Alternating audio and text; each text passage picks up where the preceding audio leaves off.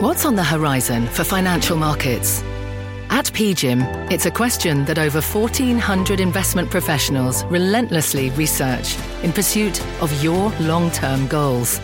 Specialized across asset classes, but united in collaboration, our teams provide global and local expertise. Our investments shape tomorrow, today. Pursue your tomorrow with PGIM, a leading global asset manager. You're listening to The Exchange. Here's today's show. Thank you, Scott, and welcome to The Exchange. I'm Kelly Evans. Here's what's ahead. Our market guest made a bold call 3 months ago that generated a lot of blowback. It's also proven right so far. He joins us for a little victory lap and with what else he's betting on right now. Plus, they're young, they like to travel, and they're buying into one travel trend in particular, which I'm scratching my head to figure out. We'll talk to the CEO of the company that's been benefiting from it. And homebuilders have been buying down mortgage rates to make homes more affordable. Now, one of my guests says it may be time for the government to make a move that would help lower mortgage rates as well.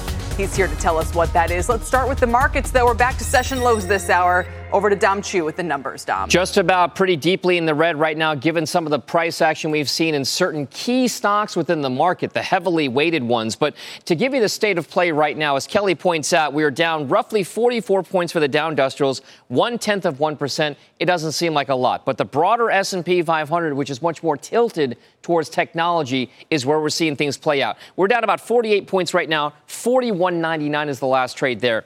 At the highs of the session, it was still a down day, down about 15 handles, 15 points, down 52 points at the low. So again, tilting right around the lows of the session, 42.38. That's the level, the 200-day moving average, so to speak, that longer-term trend line that some traders are watching. Keep an eye on that.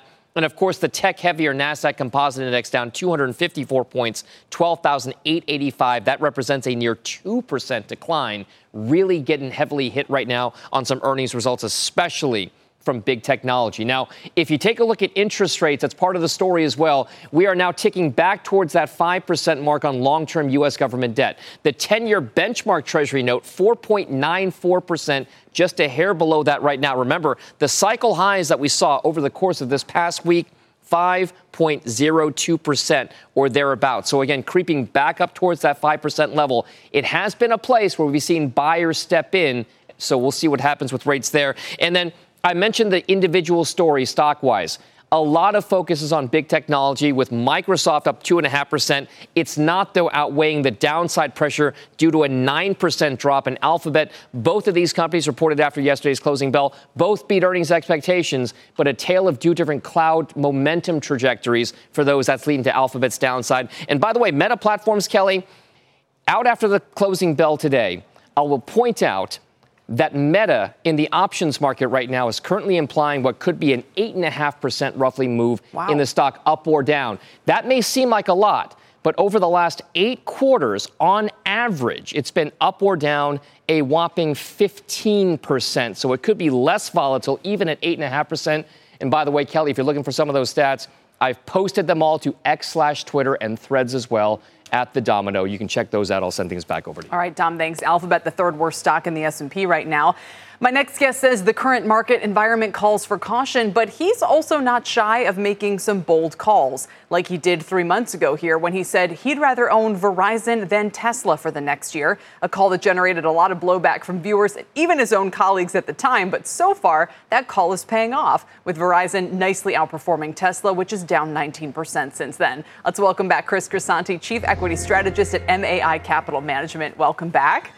Nice to see you, Kelly. I'll give you a little tip of the hat, but do you close the trade now? It's only been 3 months. Do you stick with it for the full 12? I think we're taking a victory quarter of a lap. Okay. I mean, we're going the full year, and you know, I think things are going to get progressively more difficult for the economy, and Tesla's in a tough place. It's an expensive stock in a tough industry, and it's a tough road to hoe. I take your point on Tesla, but I'm curious how much upside there could really be for Verizon, or is upside literally just it doesn't fall another 10% and get a lot worse? You know, you're in a group that's out of favor. Nobody wanted a non-tech stock that wasn't growing in the first half. But if you painted a different way, here's a stock that's paying a safe 8% dividend. It's selling for 7 times earnings. Right. That probably isn't that economically sensitive. If the economy slows, that's probably the kind of stock that portfolio managers like me will gravitate towards. And the 7 times maybe becomes 9 or 10 times, not heroic.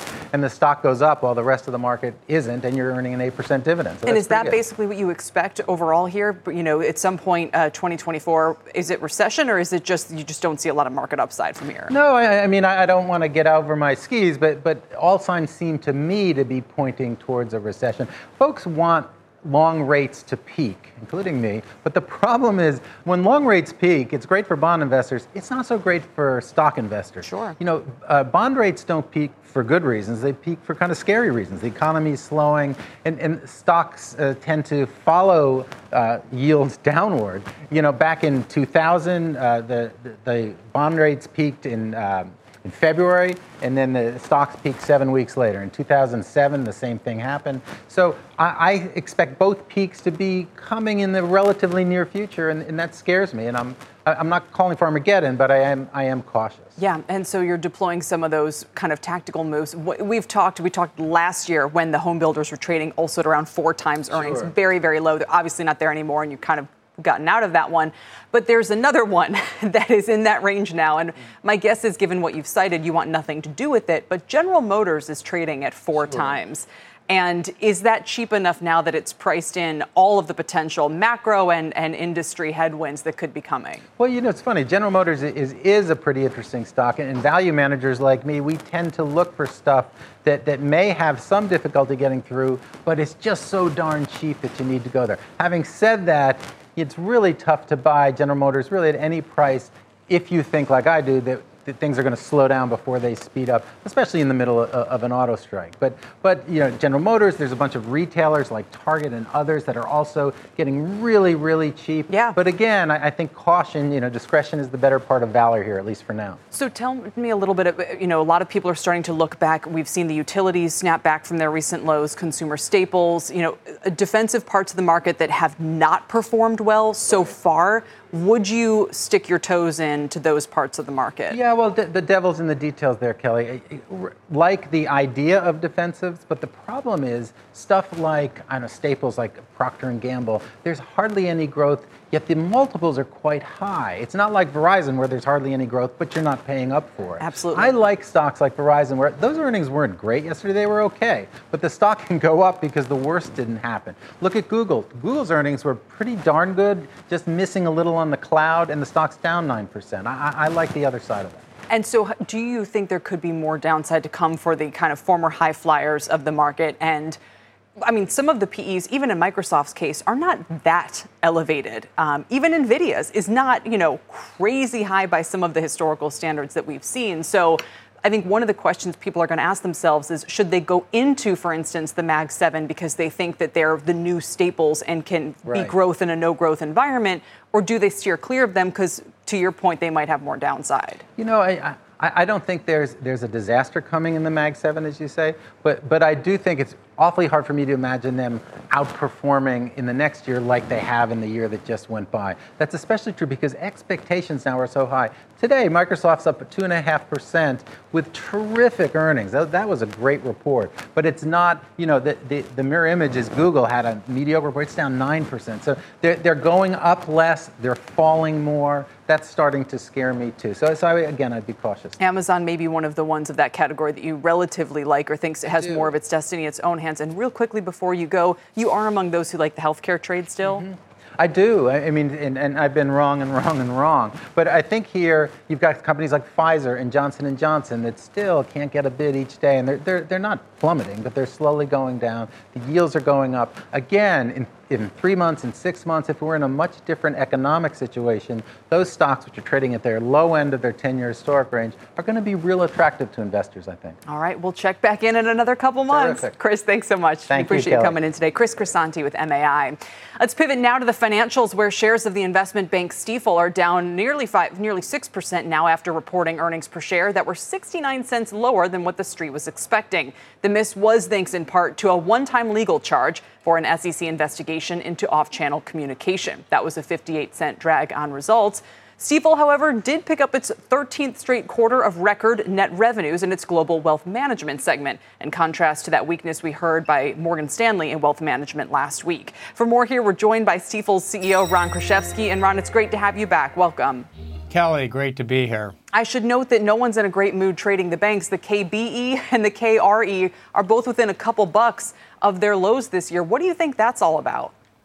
Look, I think financials are oversold. It's been a tough environment with again the same story as interest rates, and as with an inverted yield curve, with investors looking for yield everywhere and depositors looking for yield, and put on top of that basically quantitative tightening by the Fed, it's not been a good environment for banks. But this is where returns are made. As your last guest said, I don't see a big recession here, and some of these classic value stocks like financials are oversold. So with that also, I want to just show everyone what Bill Gross's thoughts were. He tweeted or said on X a short while ago that he thinks the regional banks at some point, maybe not yet, are looking attractive here. This was the first of kind of the first part of his two-part thoughts on the matter, where he says, you know, it's kind of like catching a falling knife. He says, I'm waiting a few more days, but they are great long-term holds. So there are a lot of investors on the sidelines, Ron, and maybe they, I don't know if they're waiting for it to break to new lows or if they want to hear something from the banks they haven't heard yet to be buying in here. Again, the economy, everyone, you and I talked back in July, and the economy and everyone is re-rating to a 5% risk-free rate. And the banks will adjust. And I think that the banks and basic cyclical stocks will do well. And you've got to be careful about the high PE stocks. And that's why we think the high PE stocks could come in.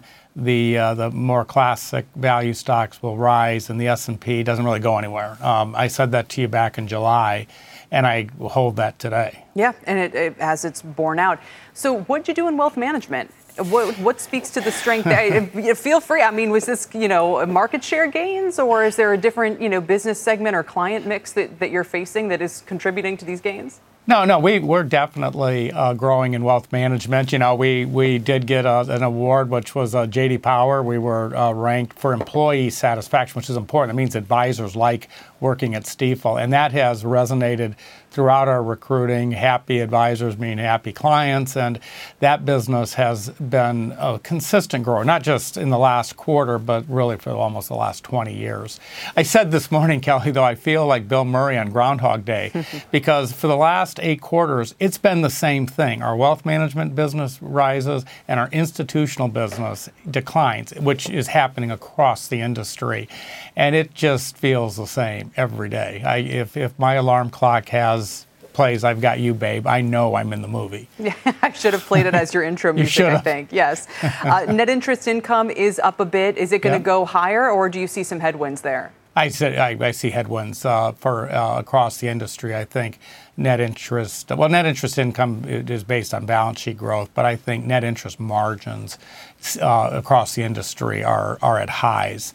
But as that number declines, that our institutional business will pick up. And that's why you look at Stifel or companies like us, because we are at really low points in our institutional business. It really cannot, get much slower, the business. In terms of demand, commercial demand for loans? Well, again, I think we spent a decade, or since the financial crisis, the trade has been raise capital at zero rates, put leverage on it, fix the business up a little bit, and sell it to someone else at low rates with more leverage. Sounds like private equity, yeah. Well, that's what it's been. And so, as long as you could have leverage, put a little air in the tires and sell it with more leverage, everyone was making money.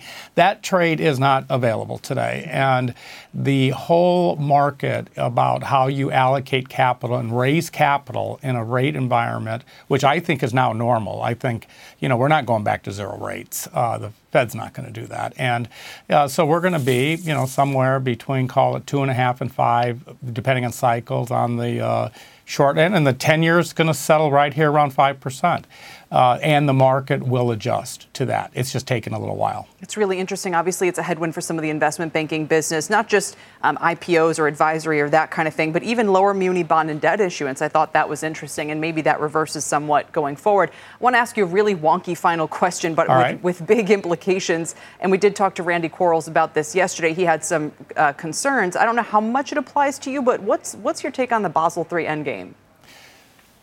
It does not, fortunately for us, it does not have a big impact. Ironically, we might even get a little capital relief. It's a technical matter. But as it relates to our largest banks, I think the Basel III endgame is over the top in terms of causing our banks to have too much of a capital buffer, will make us uncompetitive, and this impacts the economy. I mean, we need banks to be competitive. They need to be sound, which they are. But some of this, where you're talking about 20% increases in equity levels, will find its way back into impacting loan availability and the economy. So I'm hopeful that the Fed was serious when they said that they'll take comments from the industry, and I'm concerned if they don't. Quarles had some concerns. He said liquidity should come from the Fed, not from capital. The Economist had a piece very much supportive of the idea of raising capital and basically asking the question, what other option do we have in a crisis, especially if the next crisis, if the fiscal piece, if the government is somewhat sidelined? Well, again, we have capital rules. We have international. We need to compete this. But what is happening in the United States is I think we're overcapitalizing the banks from a competitive perspective, and we need to think about that. And we also need to think that in a capitalistic society, the Fed was created to be a lender of last resort. That's our system. So I'm not going to criticize that system. In a time of crisis, liquidity does come from the Fed. I think that's a basic, fundamental part of our U.S. Capitalist system. Yeah, more or less a codified one. Ron, I appreciate always getting your thoughts on that matter, bond yields, everything else that you mentioned. It's a great service. Thanks for your time today. Thank you, Kelly. Have a great day. Thanks. Ron Kruszewski is the CEO of Stifel. Meantime, the latest floor vote for a new House Speaker is underway. Is the fourth time a charm? Emily Wilkins on Capitol Hill with the latest. Emily? Hey, Kelly. Well, things are looking very good right now for Mike Johnson. He is the Republicans' latest nominee for Speaker, and it looks like there's a very good chance that he could be the next Speaker. It's a roll call vote. We're going through the alphabet. We've just hit the E's, or maybe the D's. Johnson. But the important thing is that at this point, we don't have any Republican who has voted against Mike Johnson. That includes sort of your more moderate members from Biden districts like Don Bacon. That also includes members like Tim Burchett, who did vote to oust Kevin McCarthy. And so it kind of seems across the spectrum, Republicans are united behind Mike Johnson. Of course, we need to get through the entire roll call vote before we can say that officially. Johnson can afford to lose 5 Republicans just because of how the absences shook out today.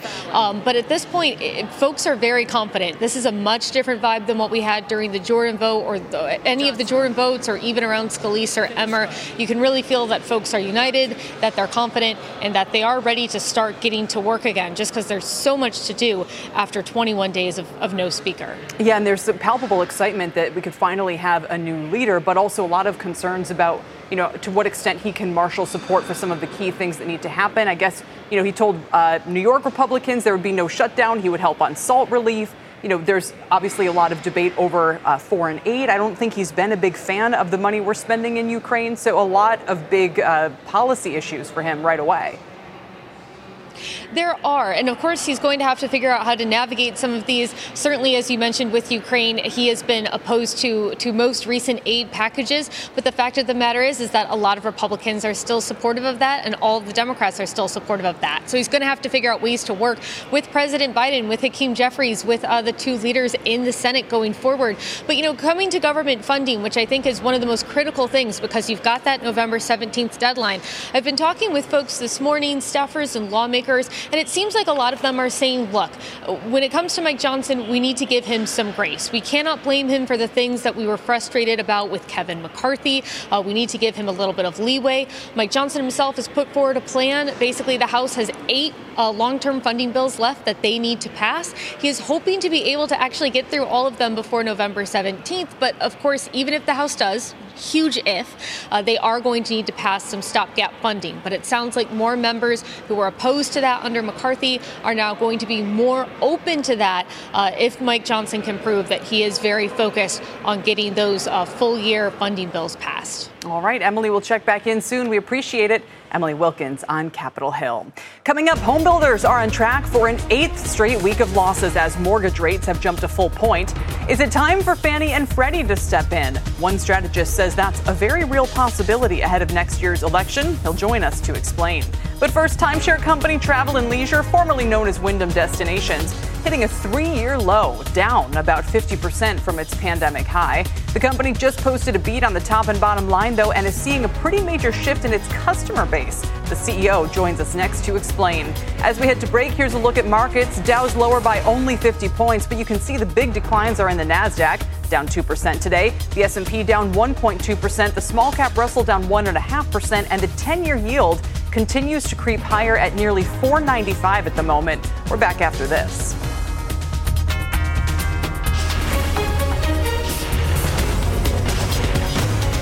This is The Exchange on CNBC. When you visit a state as big and diverse as Texas, there are a million different trips you can take. Let's say you've got an appetite for whitewater kayaking. You can get your own, so this is why they call it Devil's River, trip to Texas. Or maybe you have an actual appetite. I'll take a pound of brisket, 6 ribs, 3 links of sausage, and a piece of pecan pie. Trip to Texas. Go to traveltexas.com/get your own for the only trip to Texas that matters. Yours. Electricity, a big idea that's inspired countless new ones. From powering the light bulb to virtually powering our entire lives. 30 years ago, State Street launched the Spider S&P 500 ETF, SPY. A big idea that inspired the world to invest differently. And still does. What can you do with SPY? Before investing, consider the fund's investment objectives, risks, charges, and expenses. Visit ssga.com for a prospectus containing this and other information. Read it carefully before investing. SPY is subject to risks similar to those of stocks. All ETFs are subject to risk, including possible loss of principal. Alps Distributors, Inc. Distributor.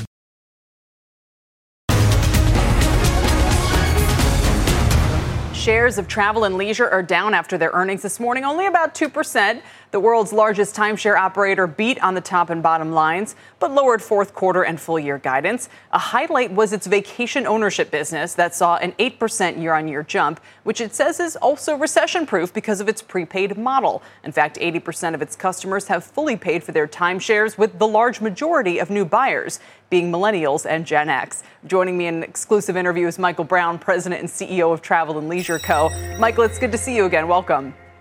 Great to be back on your show. Thanks. When you say, I'm not that familiar, I have to confess, with the timeshare business. When you say they fully paid, how big a price tag do these units have? Usually the average transaction for vacation that's in perpetuity is between $20,000 and $25,000. So when we say people have fully paid for their ownership, when they're deciding to go on vacation this year, they're only paying their annual maintenance fee, which is on average about $1,000. So at a time when inflation's high and hotel rooms are at all-time high rates, people have already paid for it. So the decision to go on vacation, which gets to your point of being resilient and recession-proof, they're going to go on vacation because they've already paid for it years ago. And where are the most popular places, both in general and for some of your younger customers? Well, things have changed pretty dramatically in the last 2 years. 22 was the year of revenge travel, where people were going anywhere and everywhere, short-term and mid-haul, short-haul and mid-haul. This year in the summer, we saw a return to long-haul vacations where people had not traveled for many years until prior to COVID. Cruises were big. Europe was big. And what we're seeing is a normalization back to U.S. travel. And I'd expect to see that, a lot of U.S. travel in 2024. As for our millennials and especially Gen Xers, we're seeing a lot of urban travels. Our most recent resorts have opened in Portland, Austin, Texas, Nashville, Tennessee, and our newest resort is in downtown Atlanta overlooking Centennial Park. So urban destinations for quick getaways are super popular these days. That's really surprising. I mean, not least because places like Portland have had some challenges with, law and order in recent years. And who's going to downtown Atlanta for a vacation? Well, oddly enough, the way people are vacation today, they're looking for short getaways, but they're also looking to leverage multiple destinations. So we are very prominent in Myrtle Beach, South Carolina. The panhandle of Florida is super popular. Orlando, Central Florida, where we're based, is returning with a lot of strength in late 23 and in 24. So what you'll often get is a visit to downtown Atlanta, enjoy a lot of the cuisine or a lot of the great museums like the Georgia Aquarium or the College Football Museum for 2 days, 3 days, and then they'll pop across to a beach and enjoy a longer vacation. So it's just variety and diversification of the experiences. And, downtown Austin, Texas, that's where Formula One was this past weekend. True. So people are getting to urban destinations. And of course, I didn't even mention New York City, where people are year round.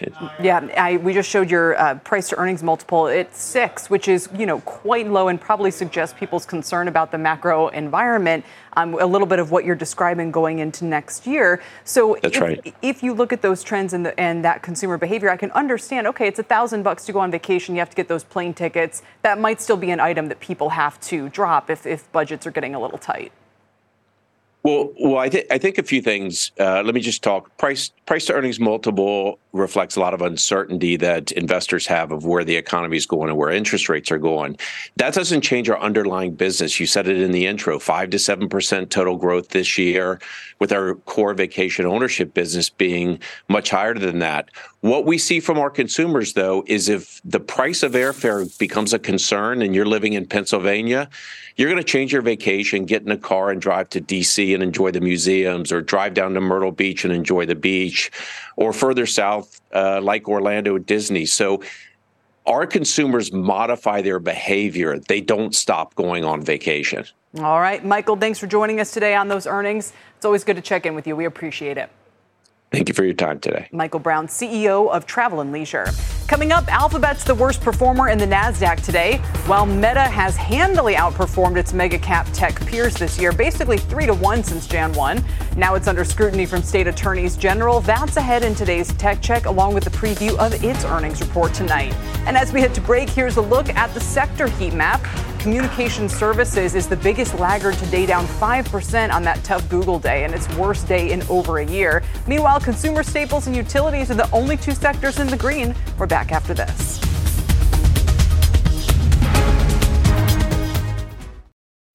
When you visit a state as big and diverse as Texas, there are a million different trips you can take.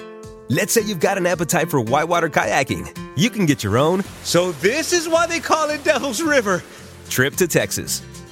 Or maybe you have an actual appetite. I'll take a pound of brisket, 6 ribs, 3 links of sausage, and a piece of pecan pie. Trip to Texas. Go to traveltexas.com/get your own for the only trip to Texas that matters. Yours.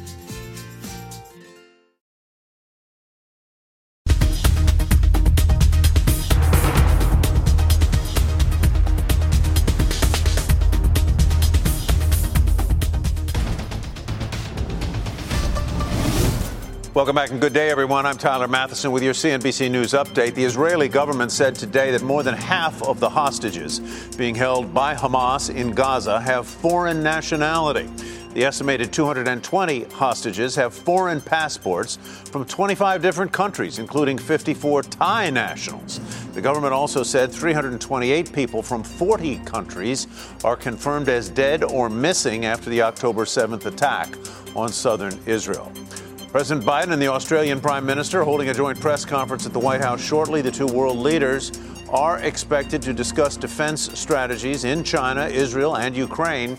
President Biden said the 2 nations are committed to keeping the Indo-Pacific region free, open, and secure. The visit expected to end in agreements about how best to deter and compete with China.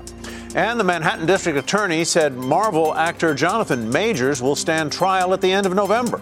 Majors was arrested in March for an alleged domestic dispute and is facing misdemeanor assault charges. The Loki actor has denied those charges. Kelly, back to you. Tyler, thanks. I'll see you shortly. Tyler Matheson. Let's get a check on the markets now with the Dow low down 152 points. We're just off that level right now. But look at the NASDAQ down 2.25%. The S&P down 1.4. Holding up the Dow, by the way, are Travelers, which is having a nice day, and a couple of other unique situations.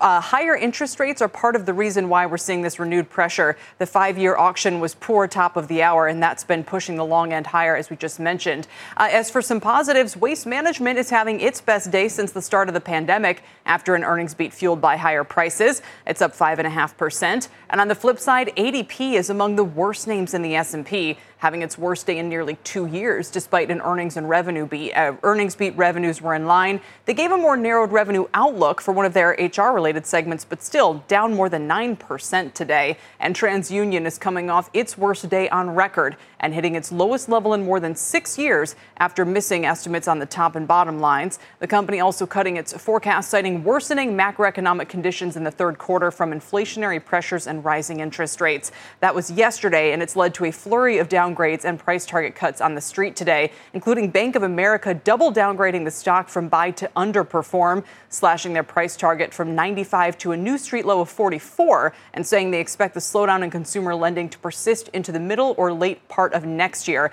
and are hard-pressed to identify an opportunity for material upside unless the macro environment improves. That's another 6% drop for TransUnion today. And then coming up, it's not just them. Equifax nearing a new 52-week low after cutting guidance in its most recent report. Management blaming the weaker U.S. mortgage market, saying they expect credit inquiries to fall 34% over the full year, down 3 points from their last guidance. Up next, we will look at whether reforming Fannie and Freddie could answer what the housing market has been looking for. And also want to bring your attention to shares of Ford, with the Associated Press reporting the automaker is near a deal with the UAW that will end the 6-week strike. Shares are in the green by less than 1%, though. We'll continue to follow the story. The Exchange is back after this.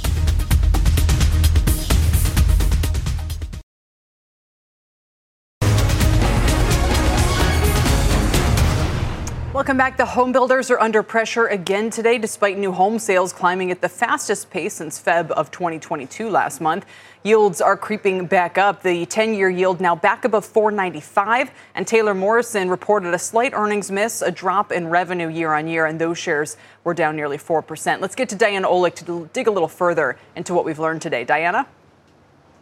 Well, Kelly, I think there's this pull going on with the stocks right now between those higher mortgage rates, as you said, and the Taylor Morrison earnings, and then between that much better than expected new home sales report. In fact, new home sales were up 12% month to month, 34% year over year, much better than expected. And that's likely because these are signed contracts in September. So people out shopping during the month, and mortgage rates actually dropped a little bit in September, down more below 7.5%, not close to 8% where we are today. And so you had those buyers come in. And we're also hearing much more about cash sales from the builders. In fact, we had the CEO of Pulte on yesterday, and he said about a little less than a quarter of his buyers now are all cash buyers. And for those 55 and above, half of them are using all cash. So that's where you're seeing this demand come in.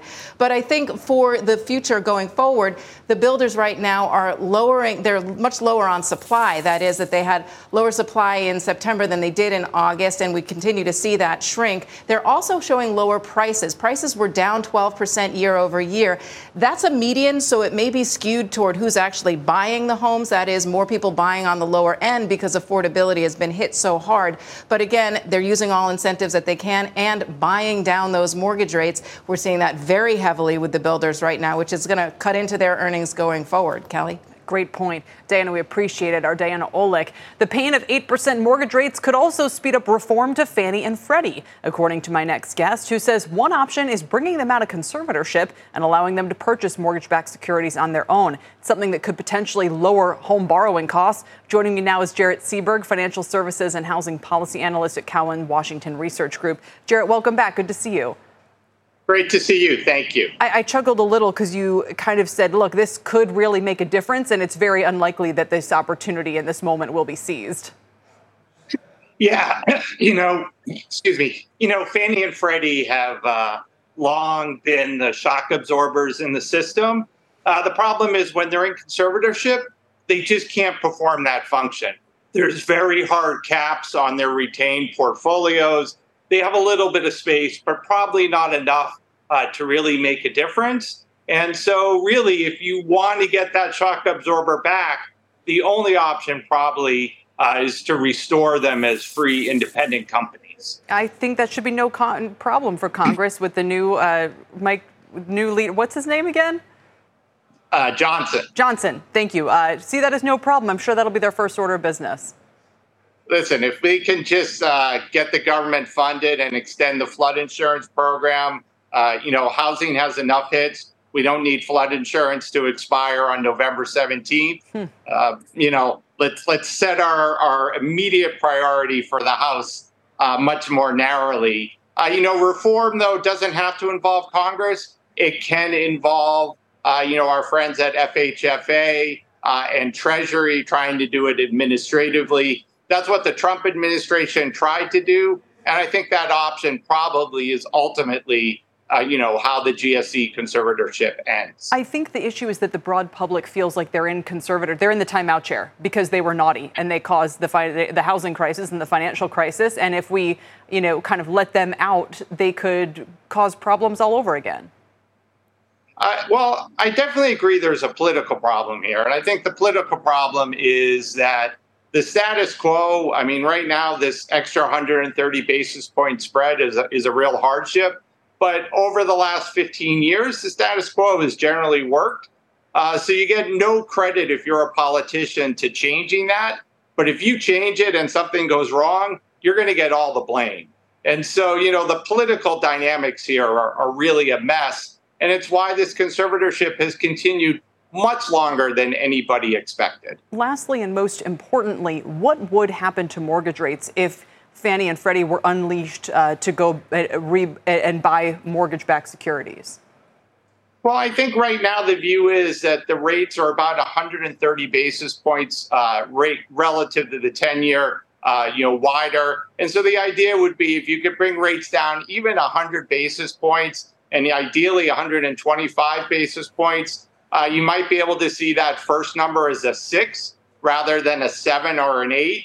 And we know that consumer behavior, when the first number is a 6, they feel much more comfortable getting into housing. Indeed. And I do think there will be more calls for efforts to address mortgage rates, especially as the election heats up. Jared, for now, thank you. We appreciate it today. Always a pleasure. Jared Seberg with Cowen Washington Research Group. Coming up, Snap losing steam. Shares initially popped as much as 20% after they beat on the top and bottom line after the bell yesterday, but they're down 5% now after revealing that some advertisers paused spending following the Israel-Hamas war. Snap has served as an early barometer for ad spending the last couple quarters, so will Meta report the same problems this afternoon? We'll talk about that next.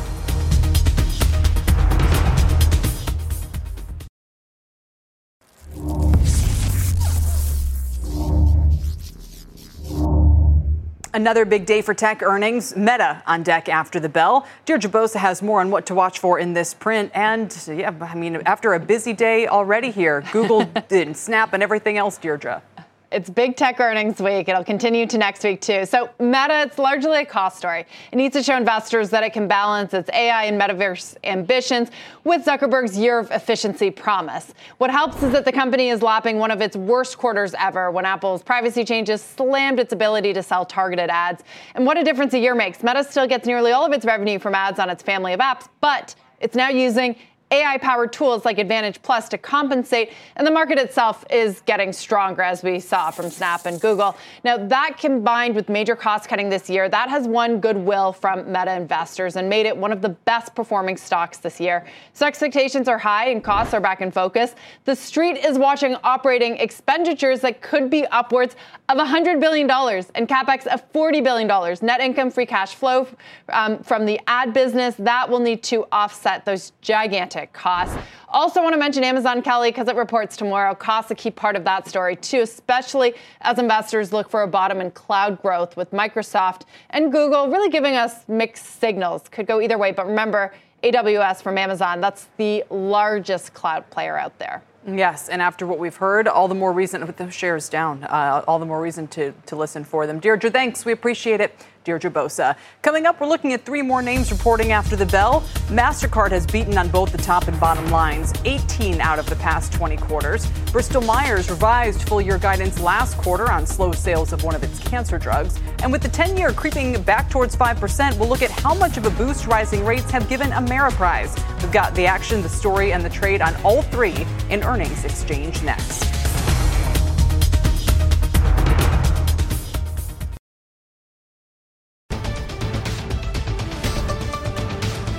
Welcome back. We've got some news from Capitol Hill. Emily Wilkins with the details. Emily, do we have a speaker? Kelly, it is all but official at this point. Mike Johnson has easily gotten enough votes to become Speaker. All they need to do is formalize it, drop the gavel, and then it is official. You have had every Republican who was president, got one absence, every Republican, all 220 of them have backed Mike Johnson. From your more moderate members to your hardline conservatives, the Republican Party has now fully come behind Johnson and backed him and supported him. And now that he's going to be Speaker, he's got a lot of work to do. I've heard a couple members talk about passing a resolution in support of Israel, obviously something that a lot of members want to get started on and could easily be bipartisan. But then Johnson's got to turn to the much heavier work of actually funding the government. Remember that November 17th deadline is coming up, and Johnson has released a plan. It's incredibly ambitious. It would involve the House basically passing a ton of legislation in the next couple of weeks and then potentially capping that off with a stopgap bill that would give them time to work with the Senate to finalize legislation. So it's going to be a lot of work. He's going to have to hit the ground running. Congress can probably kiss goodbye to their 2 weeks of recess that they were supposed to have. And right now, really, all we are waiting for is the votes to be finalized, the gavel to fall, and then we will have Speaker Mike Johnson of Louisiana start taking control of the House and getting everyone back to work. If Kelly? I'm not mistaken, he's maybe in his 4th congressional term. So, again, pretty new on that sense. But in this case, with a track record that people seem to be able to rally behind. Emily, we have talked, you have reported that he and some of his supporters, this was very important to them, to not just pass a continuing resolution, but to pass some of these spending bills one by one. What can you tell us about that?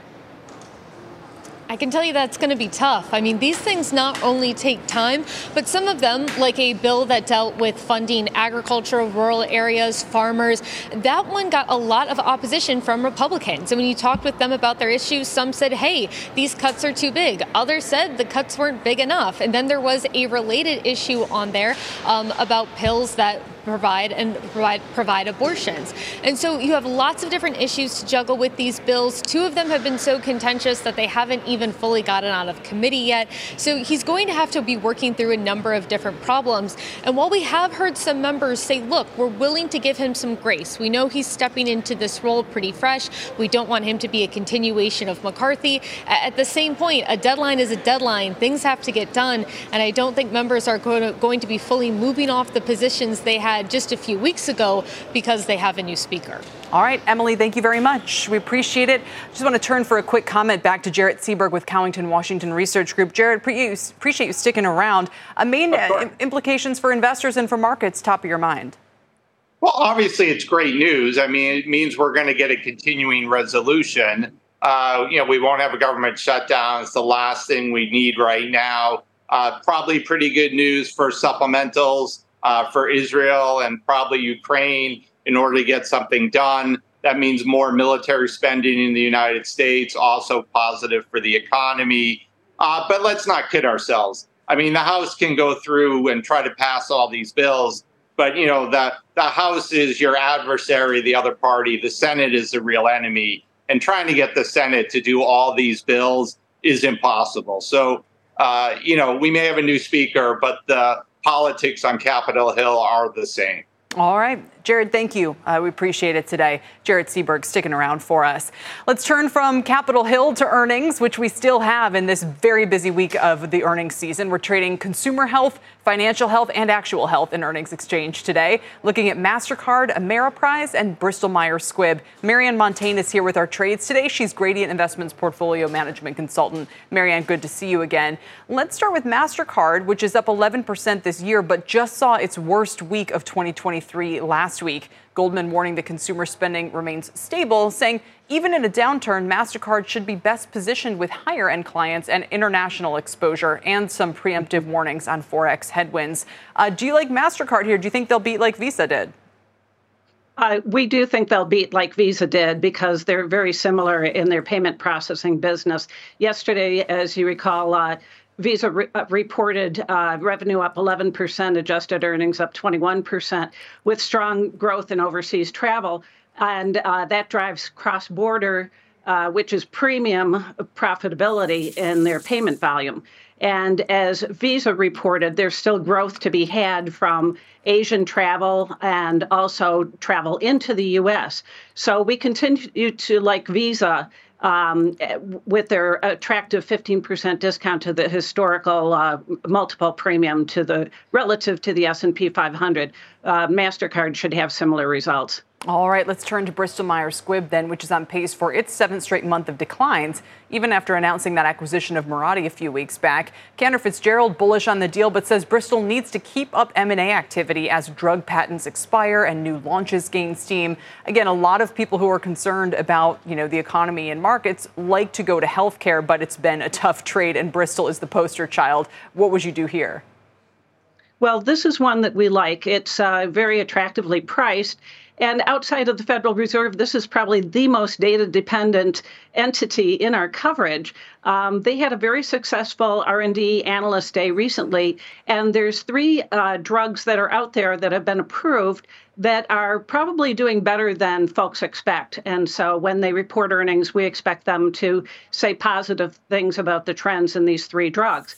And then they'll also talk about that deal that they just made with Mirati Therapeutics for $6 billion, and we expect positive things to be said around there. So we've got about 24% upside to this name, and that's just factoring in 9 times forward earnings, next year's earnings. Wow. Okay, so pretty conservative. All right, let's get to Ameriprise then, the insurer and financial planner. Flattish year to date, but not without some drama. They clawed back their banking crisis losses only to then dip more than 12% since July. Piper Sandler says equity markets, rising rates, insurance claims pose the biggest risks, but you're bullish here as well. Is that right? Yeah, and just like Stifel reported on their wealth management side, the situation is very strong in that area. And this is one of the largest RIAs, or registered investment advisors, in the U.S. They've been developing their own AI programs for some time now, and they're just starting to roll those out. So that should enhance the growth of revenues and cut costs. Our target price is 23% higher from here, and that's based on 10.5 times calendar 2025 earnings. And this all compares to, something around 17 times for the overall market. So huge discount. All right, Marianne, we appreciate it. Thank you so much today. Marianne Montaigne for Earnings Exchange. And that does it for us. I want to quickly draw your attention to the Japanese yen, which appears to have once again breached the 150 level to the dollar just a moment ago. On that, a lot of key metrics we're watching. The NASDAQ near its 200-day, the yen at 150-ish, let's call it. These have been some pretty critical junctures for investors in the recent past. Up next on Power Lunch, the 4 names Morgan Stanley says will be impacted by the popularity of weight loss drugs. Tyler's getting ready. I'll join him on the other side of this break. You've been listening to The Exchange. Make sure you're subscribed to get each episode every day. Same time, same place. When it comes to family vacations, there are a million different trips you can take. You can get your own trip to Texas. Or if you prefer a vacation from your family, you can always get your own leave the kids with grandma trip to Texas. So go to traveltexas.com/get your own for the only trip to Texas that matters. Yours.